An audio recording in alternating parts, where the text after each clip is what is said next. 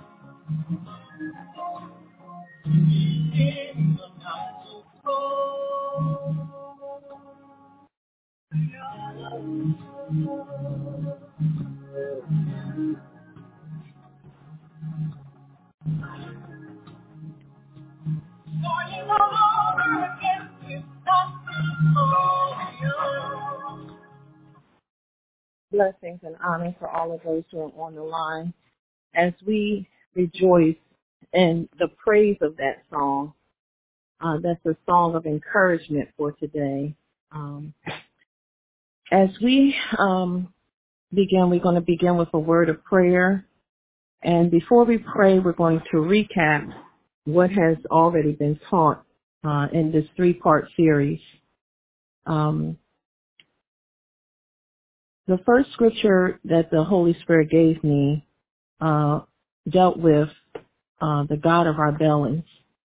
And in order to overcome the obstacles in life, the believer's responsibility is to replace the God of their belly and make Yeshua HaMashiach, Jesus Christ, the Lord of all. And so in Philippians, the 3rd chapter, we're warned by the apostle. And he said, their end is destruction. Their God is their belly, and their glory is in their shame, who mind earthly things. So in lessons 1 and 2, we were able to determine that because our directives are to mind earthly things, because our steps are pursuing our appetites, the things in this world that God hates, it has separated us, even as believers, from making Jesus Christ the Lord of our lives. And so as we go into this last and final lesson of destroying the God of our bellies, we're going to focus on beginning again. Because it's important that if we're going to go from where we have been, and if we're going to allow the Word of God to change us, we have to know how to what? Begin again. Amen. And so we're going to ask Apostle Tate to give us a word of prayer, and then we'll get right into the word. Amen. Amen. Father God, in the name of Jesus, we ask you, God, hallelujah, to meet us, God. Hallelujah. In the name of Jesus, to have your way on this line. We ask you to bless the speaker in the name of Jesus, God. Lord, because this is the day that you have made and we're rejoicing. We're so glad in it. We thank you for your presence because you said when there's 2 or 3 gathered together in your name that you are in our midst. Lord, you told us to ask and that will you do that the Father may be glorified in your Son. And God, in the name of Jesus, God, we ask you to bless the speaker. Oh God, let the seed of your word dwell in our hearts, God. Let it revelate to our mind, our soul, our intellect, our reasoning, our decisions. Oh God, that we may make the right choices, God, in life, in the earth realm, that will bring you glory.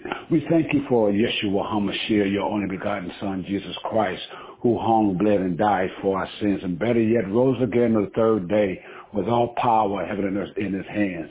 Oh, and sending back your precious Holy Spirit who leads us and guides us, who comfort us and empower us to be witnesses, hallelujah, unto the Lord Jesus Christ.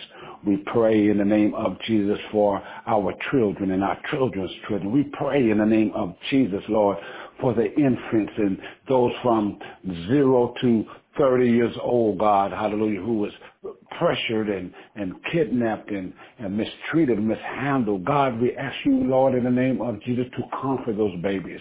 In the name of Jesus, to strengthen your people, to strengthen the new millennium generation, God, hallelujah, to give them a mind that's focused on you, Lord, to draw them by your Holy Spirit. You say, if I be lifted up, I will draw all men unto you, unto me. That's what your word says, God, and we're standing on your word, Lord. We're lifting you up, God, that, hallelujah, men may be drawn to you, not to ourselves, Lord.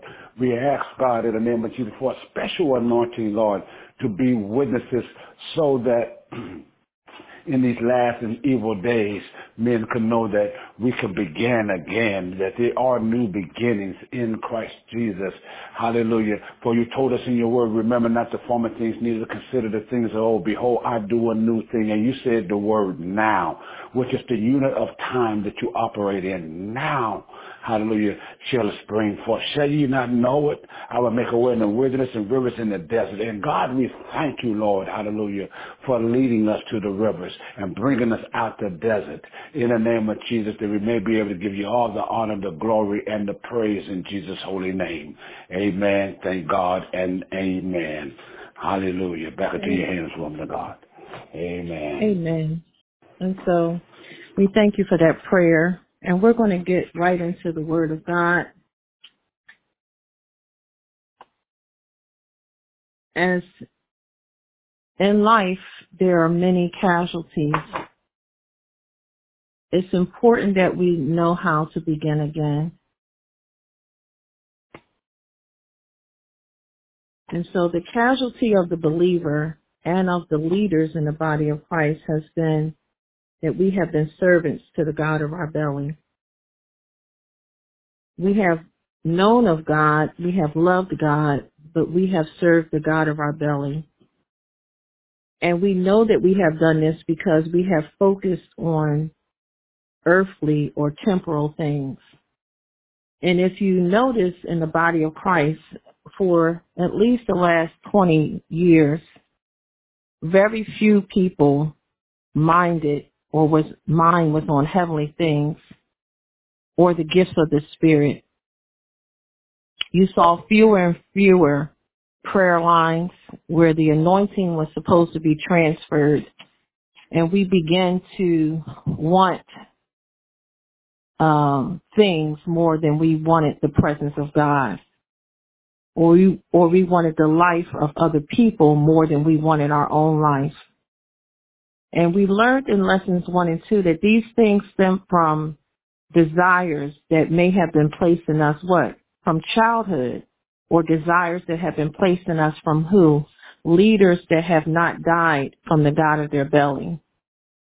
And so as we go into lesson 3, we want to recap some scriptures for those that missed lessons 1 and 2. And the first scripture is Philippians 3:19. And I'm going to read it from the Amplified Version.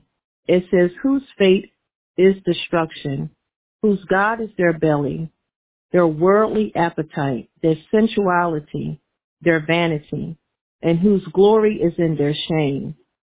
You know, some people, the whole glory of their life is how many women they can sleep with, or how many men they can sleep with, or whose wife they can trick into bed, or whose daughter they can take away her virginity, or vice versa. There are even grown women who are seeking to violate young boys that haven't matured in their minds. They want them sexually. Even though it shouldn't be named among believers, this really happens in the body of Christ. And so, whose focus their mind on earthly and temporal things. And so for a long time, the body of Christ and its leaders has been focused on temporal things. And the Bible tells us that the end of that mindset is what? Destruction. Not just physical destruction, but destruction in your spirit man, destruction in your relationships, destruction in your community, and in the nation in which you live. The second scripture that we went over was John, the 7th chapter, verses 38. And I'm not going to read them all, but I am going to give them to you. Then we read in Jude, the 1st chapter, verse 12. It says, Lord, grant that we may feed ourselves without fear, that we may not make a god of our bellies. That's a powerful prayer. Yes, it is. Because fear will cause us to want to go after everything that we think we're not going to get, or that we think someone else is going to take from us. And, you know, these fears are not without warrant. Yes, we have been enslaved. Yes, we have been treated. We have been mistreated. Yes, some of us have been lied to. Some of us have been deceived. Some of us have been cheated on. Some of us have cheated. Some of us have cheated God. Some of us have lied to God. So the fear is real. Our government has lied to us. Our pastors have lied to us. Our leaders have lied to us. So God understands the fear. But look at the powerful prayer that Jude prayed in the first chapter, verse 12. Lord, grant that we may not feed ourselves with fear, that we may not make a God out of our belly, that we won't allow the appetites and the things in this world to cause us to be our lifestyle. Only in the sick mind of humanity do we take something that has violated us and make it into a lifestyle. You have thousands and thousands of people who proclaim that as children they have been molested.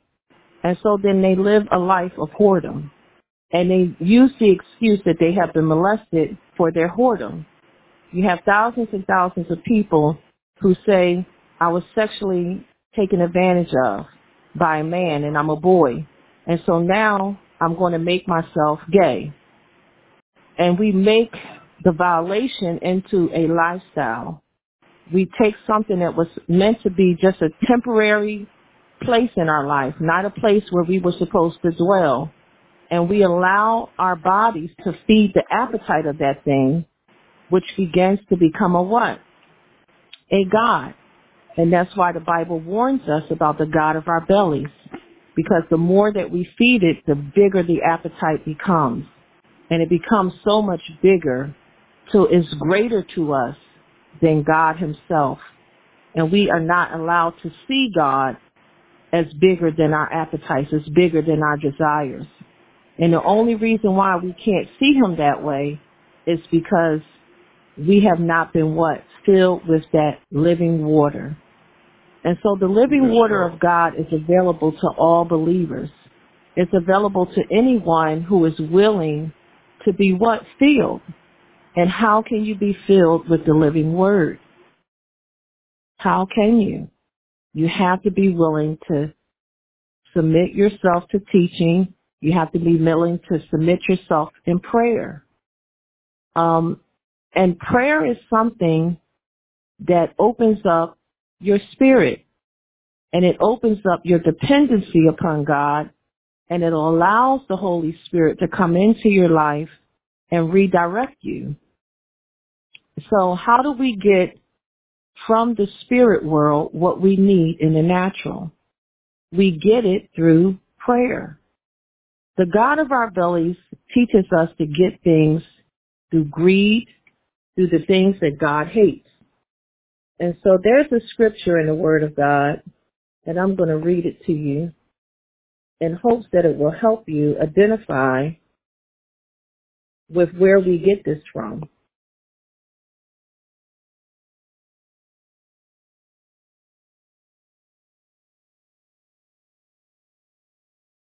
And this is going to be found in Proverbs, the 6th chapter, verses 16 through 19.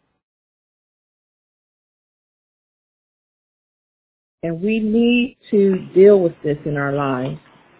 If we don't deal with this in our lives as believers, we will not overcome the God of our bellies.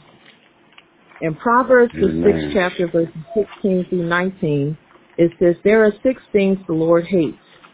7 are detestable to him: haughty eyes, a lying tongue, hands that shed innocent blood, a heart that devises wicked schemes, feet that are quick to rush into evil, a false witness who pours out lies, and a person who stirs up conflict in the community.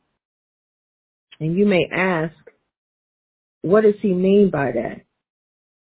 What is he saying to us? If you notice, in Proverbs, the 6th chapter, verses 15, we learn that it leads us to see that a troublemaker and a villain who goes about with a corrupt mouth, who winks maliciously with his eye, signals with his feet and motions with his fingers, who plots evil with deceit in his heart, He always stirs up conflict. Therefore, disaster will overtake him in an instant. He will be suddenly destroyed without remedy. And that's Proverbs, the 15th chapter. And so we have to be so careful that we are not ones to participate in these things that God hates, because he promises us that the end of that is destruction. And we are all here in prayer. We're all here in the world. We're all seeking the one common thing, and that's to be loved. We're all seeking to have the love of God made known to us and to give the love of God. The next scripture we covered was in Luke, the 12th chapter, verses 16 through 34. And we learned about how the storehouse and how we have to be accountable for what we do with everything, not just our physical bodies, but what we do with our minds and what we do with our talents. A lot of people have the misconception that by going to church and church alone, that they will be rescued from their decisions. And they're looking for God to rescue them without changing, making the exchange of the God of their belly. And so there is no rescue for anyone who does not make Jesus Christ Lord of their life in their belly, in your appetite, in your decisions, into what you behold as beautiful. There is no escape. The only way we can escape the wrath of God, the judgment of God, is through true repentance. And true repentance is when we make up in our minds and in our lifestyles to do things God's ways. And so we ended last week in Matthew, the 22nd chapter, where we discussed how everyone was invited to the wedding. And although everyone, it says, go to the highways and byways and compel them to come, everyone has been invited to the house of God. Everyone has had the table made and prepared before them. And so we're going to read that again tonight, and then we'll get into this week's lesson. And it's important that we understand that what happened here in Matthew, it wasn't a nice thing. It wasn't a nice thing, because everyone was invited to the wedding. Everyone came, but everyone wasn't allowed to remain in. And the reason why they weren't allowed to remain in is because they refused to change their garments. And so it's not enough to be in the house of God, to hear the word of God, to eat at his table, and not allow him to change you. There's something that happens when you're sitting at the feet of God, when you're sitting in the presence of his word. There's something that happens in your mind and in your intellect, and ultimately it's supposed to change your heart. So if you're in a place in life where you feel like you're hearing the word of God and nothing is changing for you, I encourage you to examine your appetite, to examine the God of your belly, to examine, is God really Lord in your life, or are you just seeking to be rescued from your bad decisions? Because there is no escape from bad decisions without a renewed mind. There is no escape from anything that we do without the change or the exchange of lordship. The Bible says that out of our belly shall flow what? Rivers of living water. This is the promise that we have.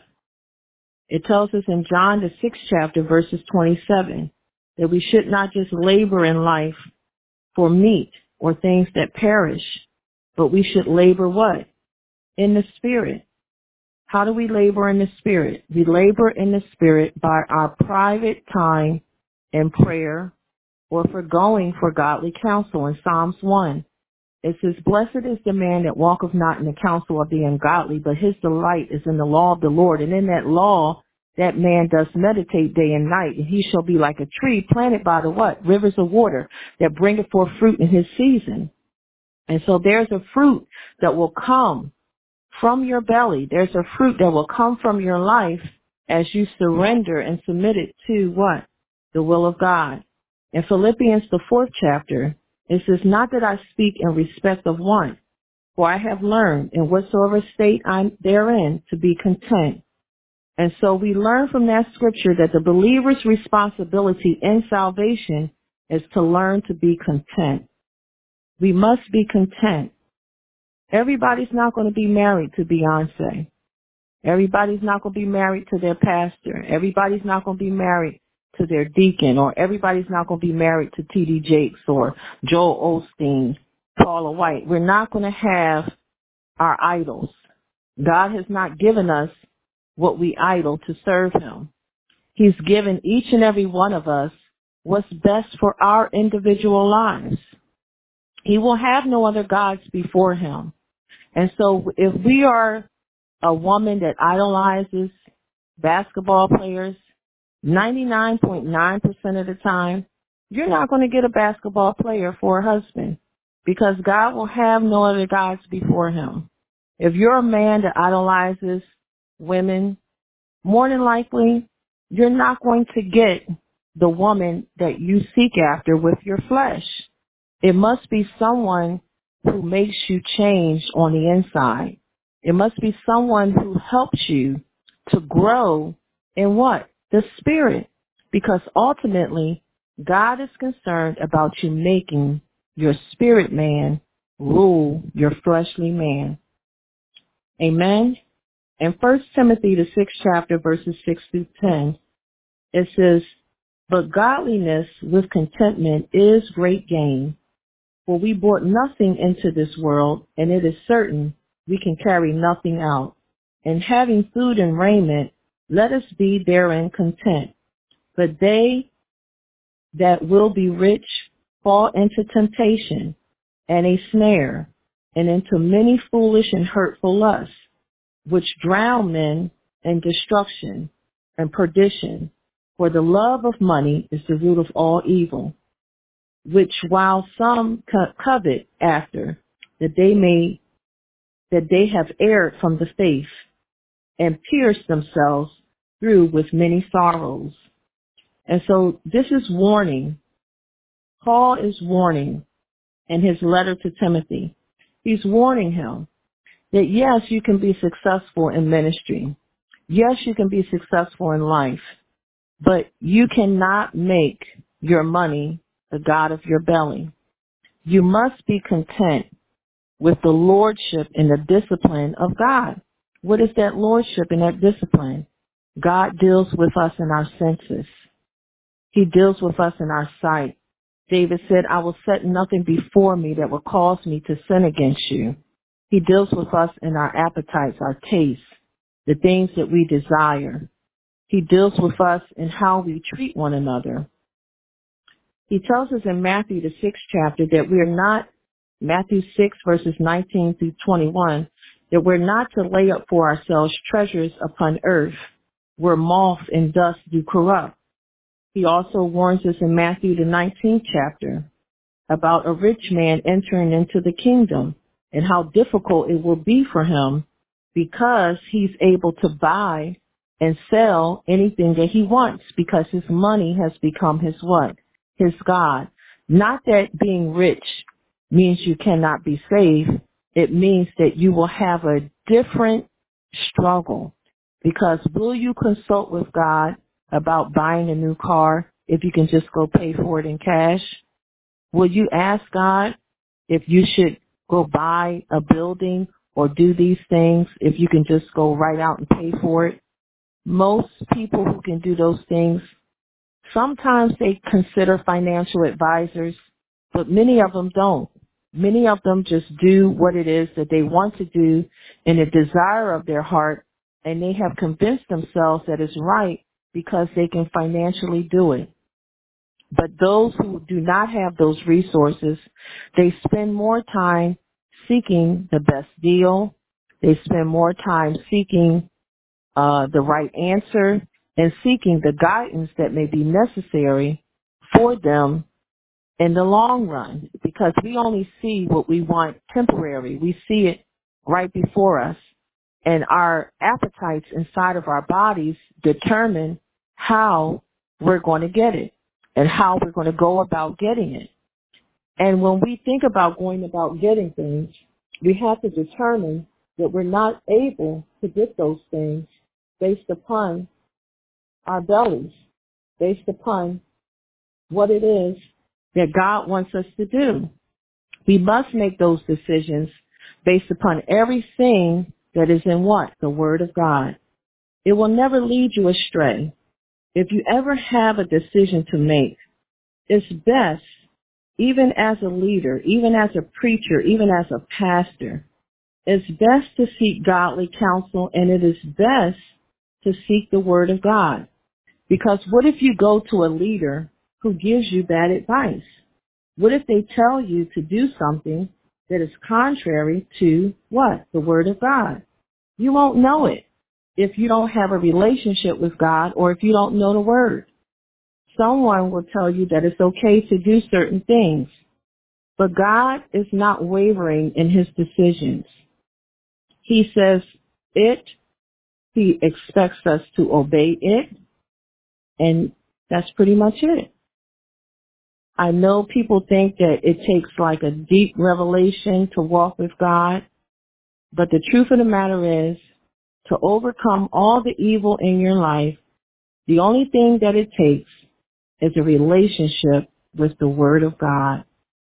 If we're willing to open our hearts up and our minds and receive the Word of God for what it is, without trying to change it with our culture, without trying to change it with our appetites, our desires, or what we want to be in life, we are able to grow in leaps and bounds in the Word of God and in the direction of the Holy Spirit that will lead us through what? The Word of God that we know. Many people, many feel like God is not speaking to them, that God is not answering them, and they are unaware of his voice because they have not adhered to the Word of God. And so it's important that we develop an appetite for the Word of God. In James, the 5th chapter, verses 1 through 7, we learn about what we need to do with our hearts and how we need to be patient and how we need to receive from God the latter rain. It is something that comes from the Holy Spirit. And we're not able to determine when we will be filled with that latter rain outside of seeking God through prayer. Many of us give up too fast. In 2 Corinthians, the 4th chapter, we're going to begin to read. While we look not on the things which are seen, starting at verse 18, but on the things which are not seen. For the things which are seen are temporal, but the things which are not seen are eternal. And so when we make a decision, we need to make sure that we're understanding that it may seem like a temporary decision for us, but it will have everlasting effects on our life and our future, and even sometimes the lives of other people. Like those who refuse as leaders to preach the truth of God's word. That means every person that has ever sat under their teaching that has not been taught the word of God correctly has entered into a life of compromise and sin. And then they take that life of compromise and sin into their communities and they begin to teach it to the community as a whole. And then the community thinks that it's in a place with God where it's not. And so the whole community ends up being what? Left out of the will of God, all because a preacher decided that they wanted to incorporate their lifestyle from the God of their belly, their appetite, and change the message of God. This is so dangerous. And this is something that we as leaders must always be in repentance of. making sure that when we don't know, that we tell people we don't know, that we don't give them our opinions, that we are willing to spend time with the Father and in the Word of God so that people will get the true message of the gospel and not our culture, not our race, not the community in which we live, or not even the world in which we live. Because the Bible declares that all of these things shall pass away, but the Word of God will what? Last forever. In Amen. Hebrews, the 11th chapter, it reads, "Now faith is the substance of things hoped for, the evidence of things not seen. But without faith it is impossible to please him. For he that cometh to God must believe that he is, and that he is a rewarder of them that diligently seek him." In Psalms, the 19th chapter, verses 7 and 11, "The law of the Lord is perfect, converting the soul. The testimony of the Lord is sure, making wise the simple. The statutes of the Lord are right, rejoicing the heart. The commandment of the Lord is pure, enlightening the eyes. The fear of the Lord is clean, enduring forever. The judgments of the Lord are true and righteous altogether. More to be desired are they than gold. Yes, even much fine gold. Sweeter also than the honey in the honeycomb. Moreover, by them is thy servant warned, and in keeping of them there is great reward."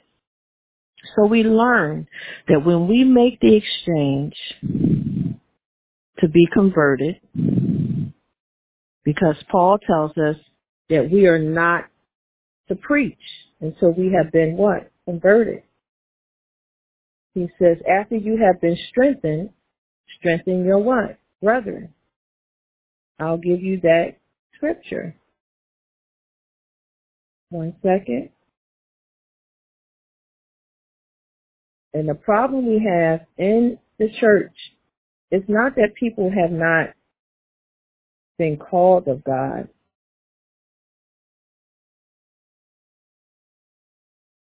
It's not that God hasn't given them the call. It's that we have not learned to wait until we have been taught or converted by the Word of God. And so a lot of times you'll see someone that has what a lot of Christians like to say, zeal. They have excitement for God, but they don't have the discipline, the convertedness. They have not studied the scriptures. They have not made him Lord of all.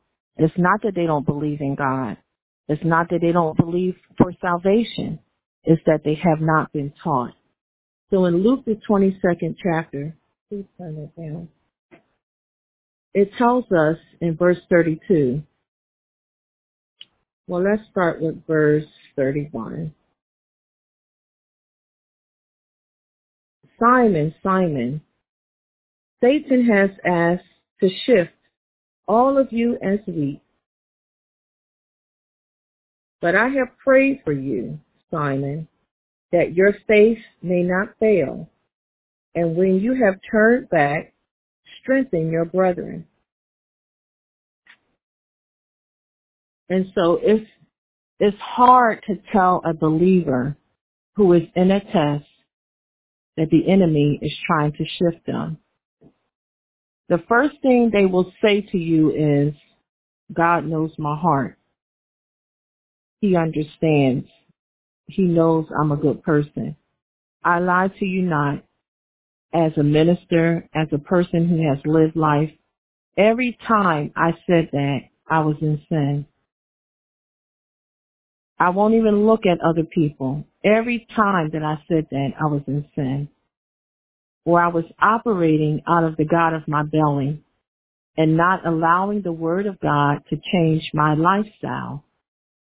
And so when you hear believers run to the understanding of their heart and they're in leadership, if you are an apostle, a prophet, a pastor, it's at that moment that you should try to restore them to making the word of God their heart's decision and not their emotions, not their feelings, not their fears.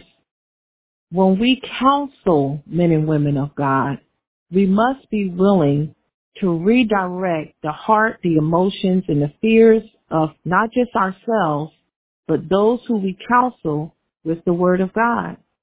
We must be willing to direct their hearts to what? The word. And not anything else.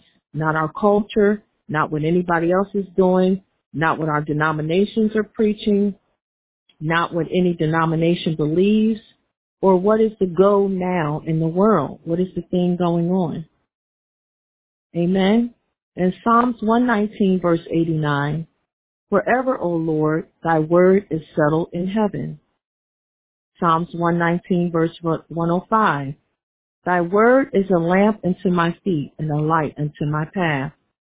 Psalms 119, verse 140, thy word is very pure, therefore thy servant loveth it.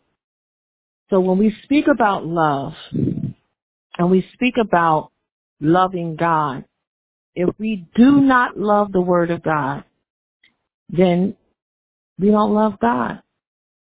He is not absent from his word. It's not some parts of his word that is valid. All of his word is valid. Even the parts that we don't like or that necessarily make us have to change our decisions. In John the 8th chapter, verses 31 through 32, it says, then Jesus said to those Jews which believed on him, if ye continue in my word, then ye are my disciples indeed, and ye shall know the truth, and the truth shall make you free. If the Son therefore shall make you free, you shall be free indeed. Amen. So the apostle is explaining to us that the only way we can be true is if we believe in Jesus and we continue in his word. We have to make the conversion. We have to make the exchange. It's really happy when you realize that God wants to utilize you to be a minister, or he wants to utilize you in business, whether it's in the secular world.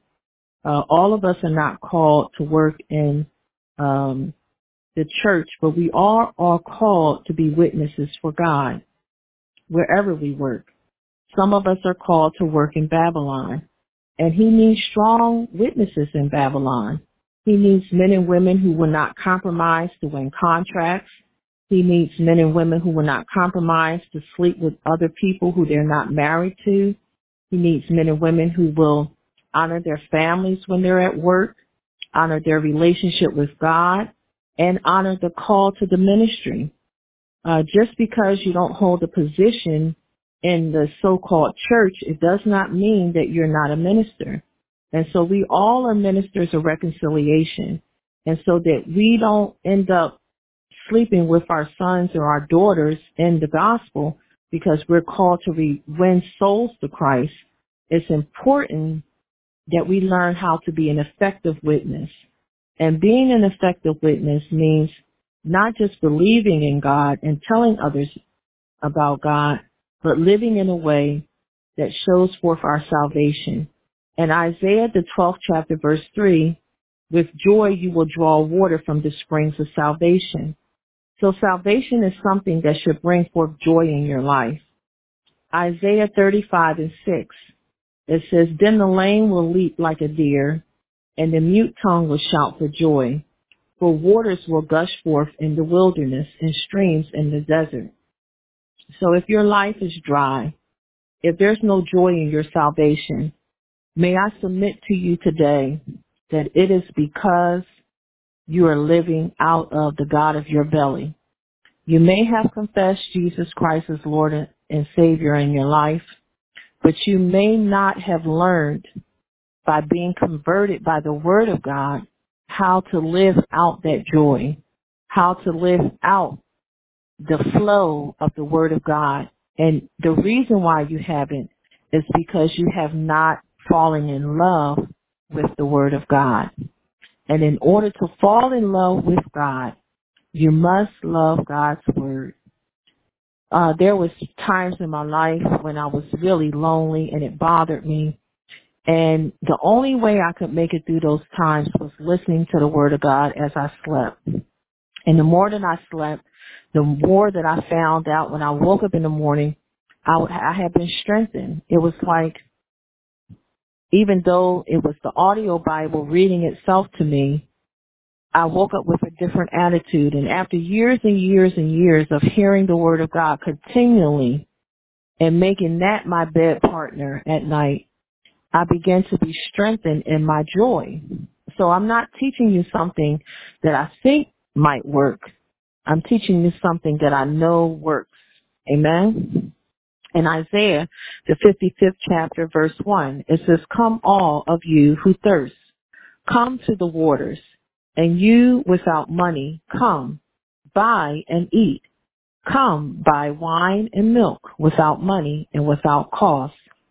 Isaiah 58:11, "The Lord will always guide you. He will satisfy you in a sun-scorched land and strengthen your frame. You will be like a well-watered garden, like a spring whose waters never fail." Ezekiel 47 verse 9, "Wherever the river flows, there will be swarms of living creatures and a great number of fish, because it flows there and makes the waters fresh. So whoever the river flows, or wherever the river flows, everything will flourish." And so we learn that God has desired to give us His Holy Spirit. And He says, out of our bellies will flow rivers of what? Living water. How do we get this water in our bellies and take out the God of our bellies that we're warned about in Philippians, the 3rd chapter? Let's go to John, the 7th chapter, verse 38. It says, let's start at verse 35. I'm sorry, 37.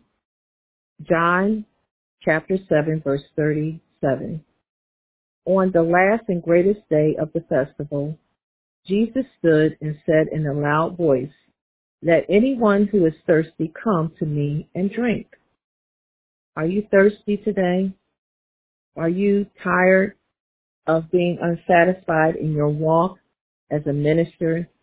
Is sharing the gospel or living for God become a burden in your ministry? May I submit to you that you have begun to live out of the God of your belly. But God offers to you, even if you're a minister, to come and drink. If you're just a born-again believer, come and drink and be filled.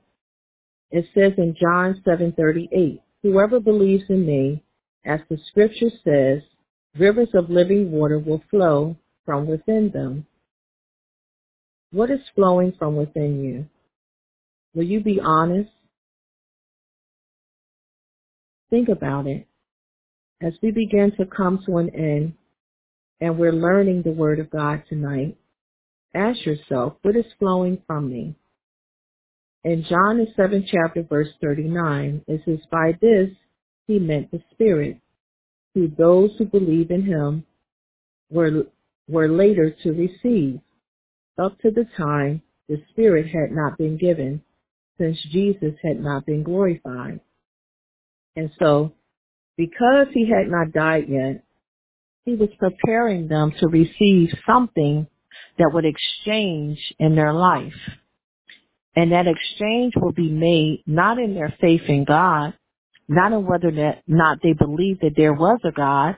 These were devout men who followed Jesus everywhere. They believed in God. So don't tell me how long you've been saved, what position you hold, who you think you are.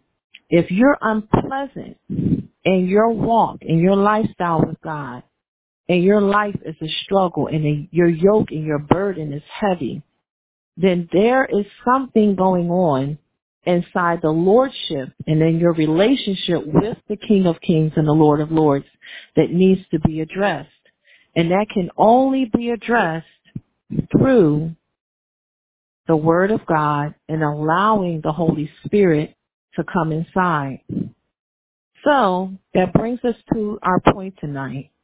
How do you begin again? You begin again by receiving the Holy Spirit and by adhering to the Word of God.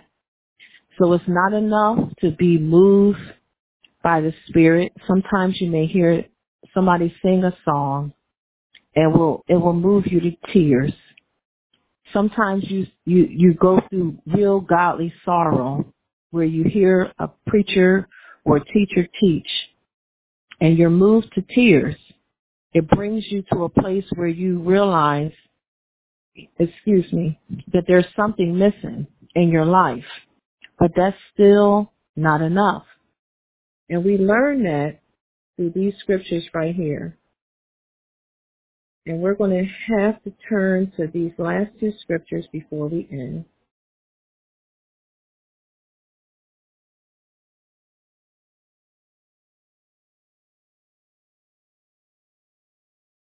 I'm sorry, I'm pulling them up. I don't have any help tonight.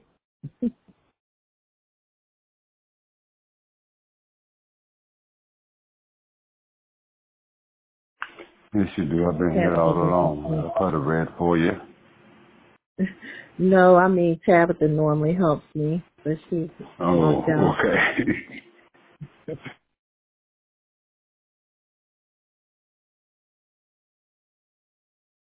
So in Acts, the 19th chapter, and we're going to start at verse, I think, 8 it is, or maybe it's 1. I don't know.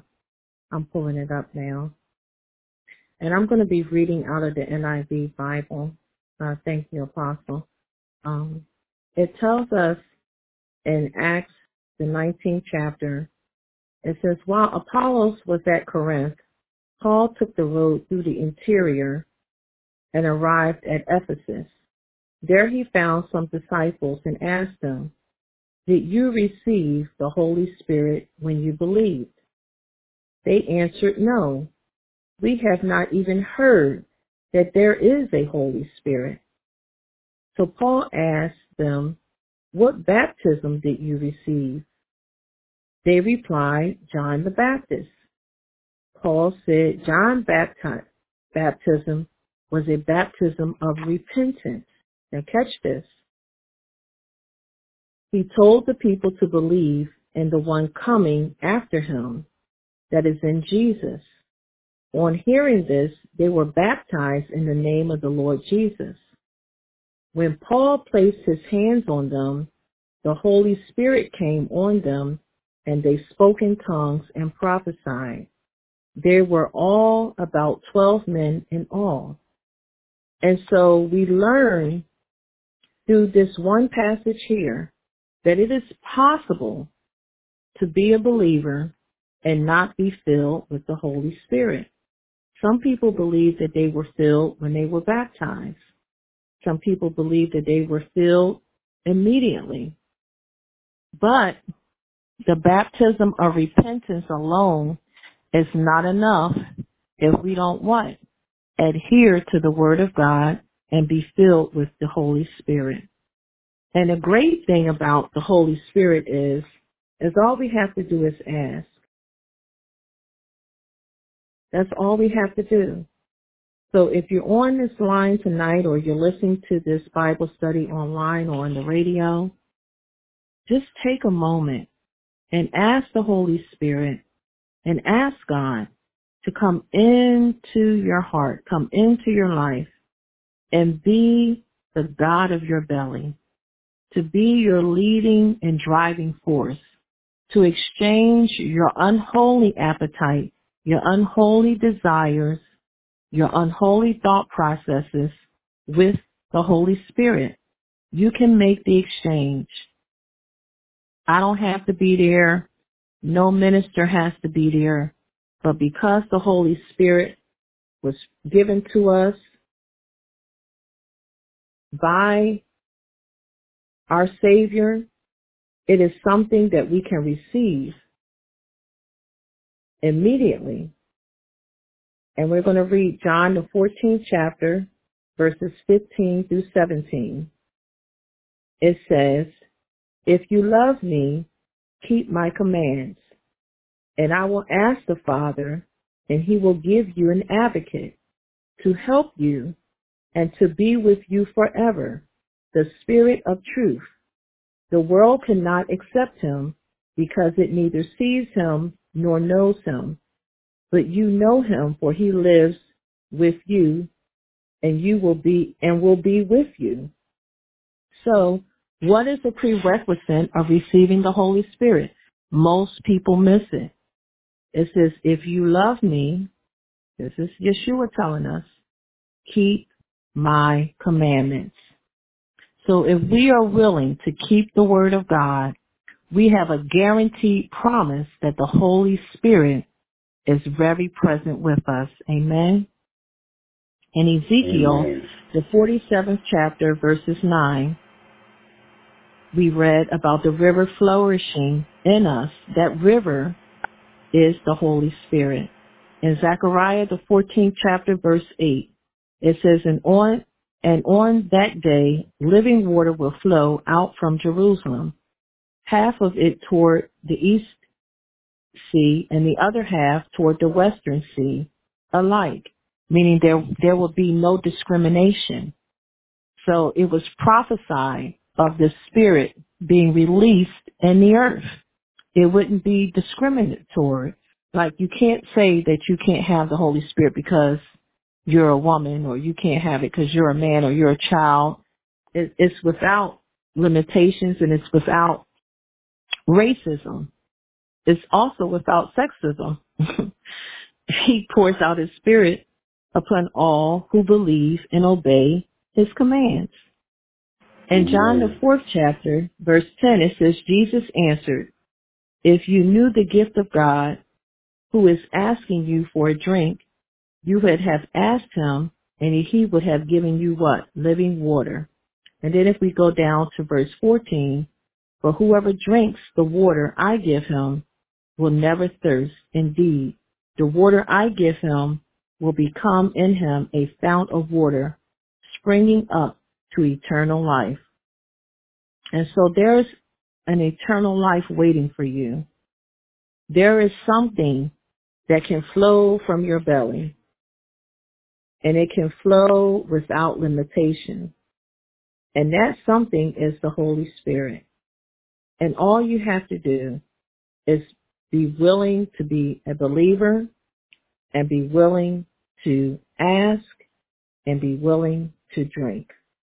He has promised us that whosoever will, let him come and drink freely. Will you drink today? Will you begin a new life in your ministry? Will you begin to add new life to your personal life? Will you treasure that which God has given to you freely? And if you will, John 4:14 promises us that if we would just drink, just receive it. It's as if we were standing in the same room right now, and I handed you a cup of water. You could just be filled just like that. It's not something that is hard. It doesn't require a person be present. It just requires that your faith be present. Amen. So as we come to a Amen. close, we're going to pray. And we're going to pray that those that hear these words will receive the Holy Spirit. And we're going to pray that the Holy Spirit will have its way in the ministries that God has given unto us, and that the leaders would receive an outpouring of the Holy Spirit. In Ephesians, the 1st chapter, and I'm going to read this from the Message Bible, and we'll be coming to an end. Because of the sacrifice of the Messiah, Yeshua HaMashiach, his blood poured out on the altar of the cross, we're a free people, free of penalties and punishment. chalked up by all our misdeeds. And not just barely free either. We are abundantly free. He thought of everything. He provided for everything we could possibly need, letting us in on the plans he took such delight in making. He set it all out before us in Christ, a long-range plan in which everything will be brought together and summed up in him, everything in the deepest heaven and everything on planet Earth. Verses 11 through 12. It is Christ that we find out who we are and what and why and what we're living for. Long before we first heard of Christ and got our hopes up, he had his eye on us. He had designs on us from glorious living, part of the overall purpose and the working out in everything and everyone. It is in Christ that you, once you have heard truth and believe the message of your salvation, you found yourselves home free, signed and sealed and delivered by what? The Holy Spirit. This signet from God is the first installment on what's coming, a reminder that we will be given everything God has planned for us, a praise and glorious life. That's why when I heard of the solid trust you have in the Master Jesus, Yeshua HaMashiach, your outpouring of love to all the followers of Jesus, I couldn't stop thanking God for you every time I prayed. Amen. And so in this letter, we learn to the Ephesians church that the apostle was rejoicing with them and admonishing them to know that now that they have received the Holy Spirit, now that the Holy Spirit has come into their life, that they will be able to live a life more abundantly. And that is something that all of us can obtain. You don't have to have $1 million to have peace and contentment. You don't have to have a model. You don't have to have a basketball player, a rich man, a poor woman, a rich woman to be happy in this world. But in order to be satisfied in this world, you're going to need your relationship with God restored, and you're going to need the Holy Spirit. These are two things that you cannot live without. Right now, things may seem really scary for a lot of us. It looks like we have no hope or no future, and people are really doing havoc on the emotions and the mental well-being of society. And most of the havoc that is being done is by leaders that we have chosen with our God belly. Leaders that we have put in place with the God of our belly are now tormenting us or doing evil against us as a people. And the only way we'll be able to choose an effective leadership for our countries, an effective leadership for the churches of God, and for our families is if we allow the Holy Spirit to have His way in our lives by adhering to the Word of God. So I encourage you all today that you will take the time out to examine your personal life. Examine the development of your ministry. Examine the fruit that your ministry has brought forward. And if it does not line up with the Word of God, I encourage ministers and Christians alike to repent. This is the time to come back home, not to the church, but come back home to the Word of God. Return and make the Word of God your driving force. Make the Word of God your appetite and be filled with the Holy Spirit.